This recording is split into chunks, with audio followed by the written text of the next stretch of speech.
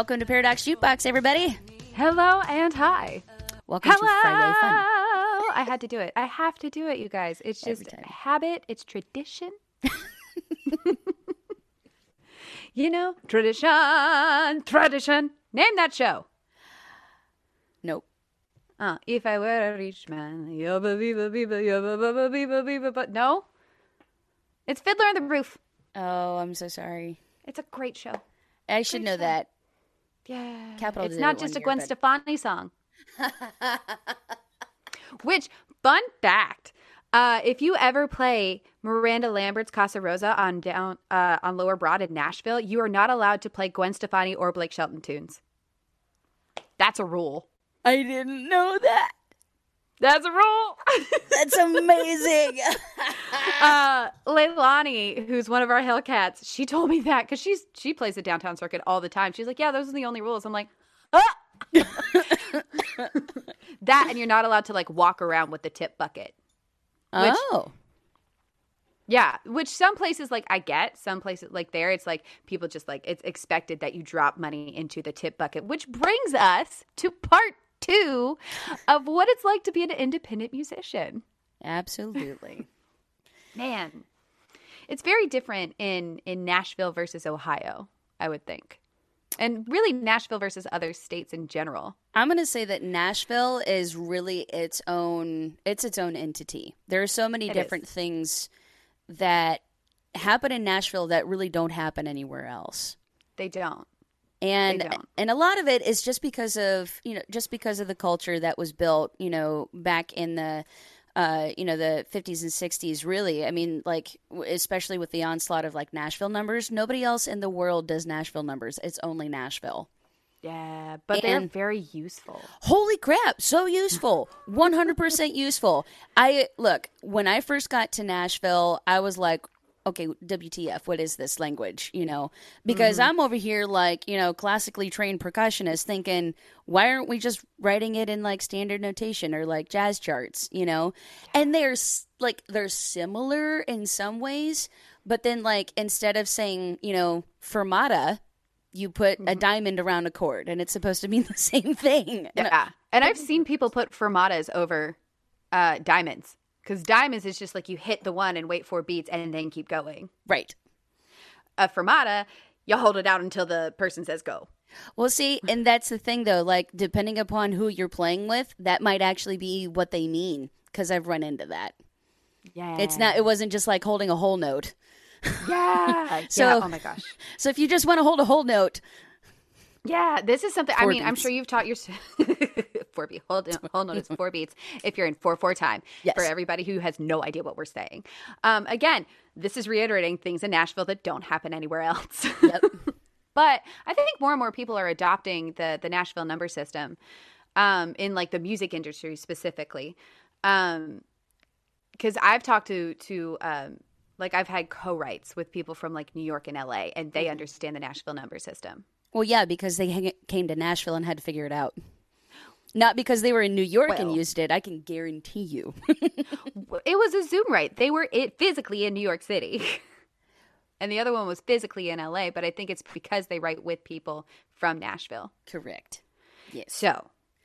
I'll never forget. I panicked the first time I got handed charts, and I literally texted 15 of my friends, and I'm like, what is this?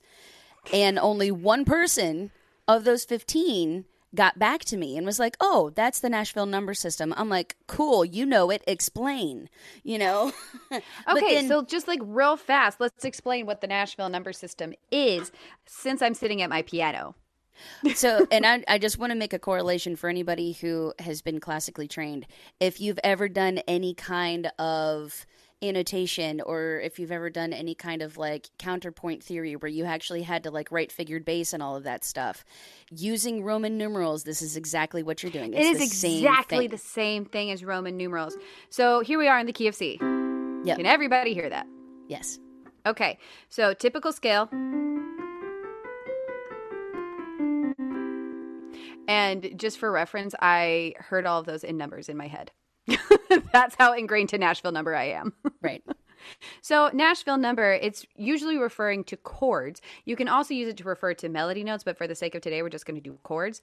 So in the key of C, you hear a lot of this. And if you get triggered into singing Wagon Wheel, I apologize. So what I just played was C, F major, G major, C major. And in Nashville number, that is 1, 4, 5, 1. Because if you listen to the scale, it goes 1, 2, 3, 4, 5, 6, 7, 1. 1, 7, 6, 5, 4, 3, 2, 1. So F and G, 1, 2, 3, F, 4, 5, G. And then occasionally 6 minor, which is A minor.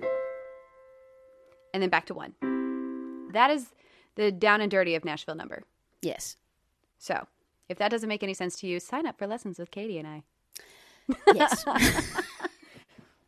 Look, I was not the best at theory, but I took a lot of like extra lessons, and I passed all 4 years of my theory, right?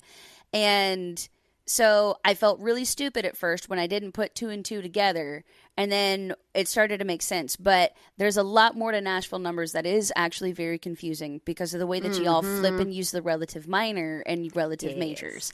That really screwed me up for a little bit. But anyway, I digress. Let's keep talking. Anyway, so being an independent musician, you honestly don't have to know Nashville numbers to be an independent musician. It's just very, very helpful when you start playing with a band. Yeah, and so when you're on stage, and if you're all doing kind of like a little improv, you can call out in whatever key, hey, this is, a blues in E, and so your 1, 4, and 5 are going to be E, A, and B. Mm-hmm. So, anyway, so that's part of it. The other part of it is an admin side. Yeah. Which none of us are good at. No. Can I just blanket statement, because everybody I've ever talked to is like, I hate admin. That's not what our brains are programmed to do. No. And if it weren't for some of the apps that we have that aid us literally every freaking day, Canva. Oh my God. God bless Canva. Can you please be a sponsor? Because we use you daily. Daily. All of our, if you go to Music on the Move Studios on Instagram, or at Paradox Jukebox on, is it Paradox_Jukebox? Paradox_Jukebox. My bad. Yes. Paradox_Jukebox on Instagram. Every graphic you see, we created on Canva. Yep. Every single one. And that is because it is, and this is a free advertisement for Canva, so you're welcome, Canva. But it's just like such an easy graphic design tool, which is something you have to do as an artist, or as a business owner, you have to create your own graphics. Yep. And honestly, that one's kind of fun for me because it's art. Yeah. And but Canva does a really good job. They have a lot of cool little features that really help you, make your graphics look polished, Mm-hmm. There are plenty of apps out there that make it look like a child did it, But that's also one of the reasons why we use Canva, is because we were able to create branding with it. Yeah. Yeah. And God, like, you can literally create anything you want. So if you get if we ever pitch to you for sponsorship, the sponsorship deck we created, Canva, the Music on the Move About pamphlet, Canva, our one sheet, Canva, our vocal studio agreement or guitar, percussion, all the other things you do, bass studio agreement, Canva, like everything. Yep. Everything we have created has been on Canva. I used to do everything on PowerPoint because Canva didn't exist yet. Right. Oh, God, PowerPoint. And it was just like, yeah, there just wasn't enough available. And like Canva, even the free version, right, you can do so much. We pay for it because we use it, again, daily. And it's a tax write-off. Also, something that is very annoying as an independent artist, you are doing taxes and tracking your own expenses, which is something you should do regularly. But like when you work for a different company, they do it for you. And so if you listen to the Steph Belcher episode that just released a couple weeks ago, you can learn all about taxes as an independent musician. Absolutely. And which is highly, I've already pointed a couple of students towards that episode so that they could get a move on it, Yeah. I'll also say too, one of the apps that I love to use, especially when it comes to taxes, is Foreseat. And so, welcome for this free promotion. You literally can take pictures of your receipts of everything you buy, including show clothes, by the way, including makeup, including hats, including merch. Oh, speaking of which, Katie and I are wearing our own T-shirts today. Yay! Thanks, Sticker Mule. Thank you so much, Sticker Mule. You did not sponsor them, but you gave us a sale. Yeah, Yay. you did. We love a $9 T-shirt. Yes, absolutely we do. But yeah, and track all of your expenses. You can go out to dinner with another musician, and it's still technically a write-off. If you go to a show and you buy a drink for somebody, or you buy a drink for yourself, and you sit there and you network, you can write that off. Absolutely. I literally, like, at the top of all of my receipts, anywhere I go, if anything about my music or Music on the Move Studios comes up, or Paradox Jukebox, I literally write at the top of the receipt, dinner with this person. Yep. Or this show. Yep. Just so I can remember, oh, this wasn't just me getting drinks with somebody. This turned into something profitable. Thank you. Yes, absolutely. Instrument repair. Oh my God. Like in any kind of instrument, purses, cases, microphones, cables, all of that stuff. Picks. Yep. Even the things that cost like 10 cents. Still a write-off. Yeah. And then let's not forget about the gas. Oh my God. I just burped again. Sorry. It's fine. Can y'all tell I just ate? Sorry. But yeah, gas mileage. I forgot to track my mileage last year. Oh, it's a bummer. That is a huge write-off, guys. It's massive. Huge. I used to have an app that did it for me, and then I got tired of paying for it, and now I'm like, no, totally worth it. Yeah. So mileage, websites, any kind of services you pay for. Yes. Yeah. Write it all off. Yeah, guys. Yeah. It's woof. That's just the taxes side of it. It's not even like the income side of it. Right. Because anything that you take in on depending because I know a lot of people don't count their tips. Yeah. But like base pay. We talked about what's different in Nashville versus Ohio. Base pay in Nashville's way less. Oh my God. If you're doing like Broadway gigs, unless you are doing corporate gigs, those are great. Right. Or weddings, also great. Yep. Or private parties. It's just, there's all these different, you can definitely be an independent musician and make a good living. You just got to keep up with everything you do. Right. Yeah, you do. You have to keep track of everything so that, when the time comes, you can actually track those write-offs. You can track exactly how much income you are getting, versus, maybe what you got the last year. I mean, you are really a one-stop shop as far as it comes to being a small business. You are a small business, and it's fine that you're a small business of one, but just be a smart small business of one. Yes. Start, you've heard us hammer this home so many times, but you are a business. The fact that Katie and I are co-founders of Music on the Move Studios, and we are small business owners. That didn't just start when we started Music on the Move Studios. Right. It started when we became musicians, full-time musicians. So think of yourself that way.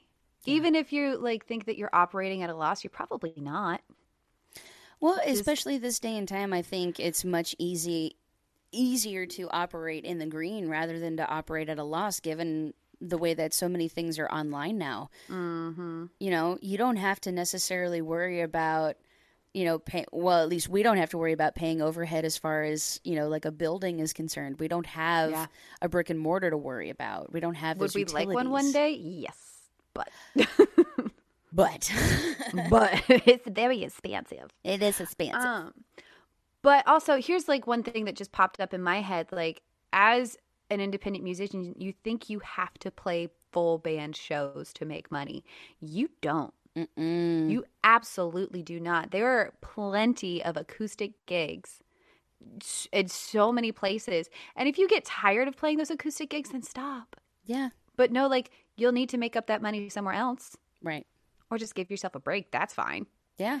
But like, I have recently started playing more and more and more full band shows because I have found the shows that make it worth it to play full band shows. I used to just play full band all the time, thinking like I wasn't a real artist if I didn't. That's not true. No, it's not true. All. I was bleeding money. Yeah. Because I was always, my priority is always to pay the band before I pay myself. Well, that's because you're doing it right. Well, thank you. But like the band is doing you a service.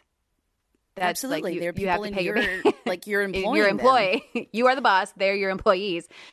I mean, that's obviously not how I think of my band, but right. That like on paper, that's how the IRS sees it. Yeah. So, yeah. Oh, we could, God, y'all, we could keep going down this rabbit hole, but we do not have time. We do not. But we hope that this has given you some insight, even, you know, a little bit further into what it's like to be an independent artist and all of the different hats that you have to wear to be successful. Yes. So if you run into your favorite independent artist and they're exhausted, there's a good reason. Yeah. Buy them a coffee. They need it. Yay. Yeah. Or an espresso. Yes. Yeah. Something. Thanks for hanging out, you guys. We appreciate you. We love you. And we will see you next week. Katie will see you on Wednesday. I will. Yeah. I will see y'all next Friday. Bye, guys. Bye.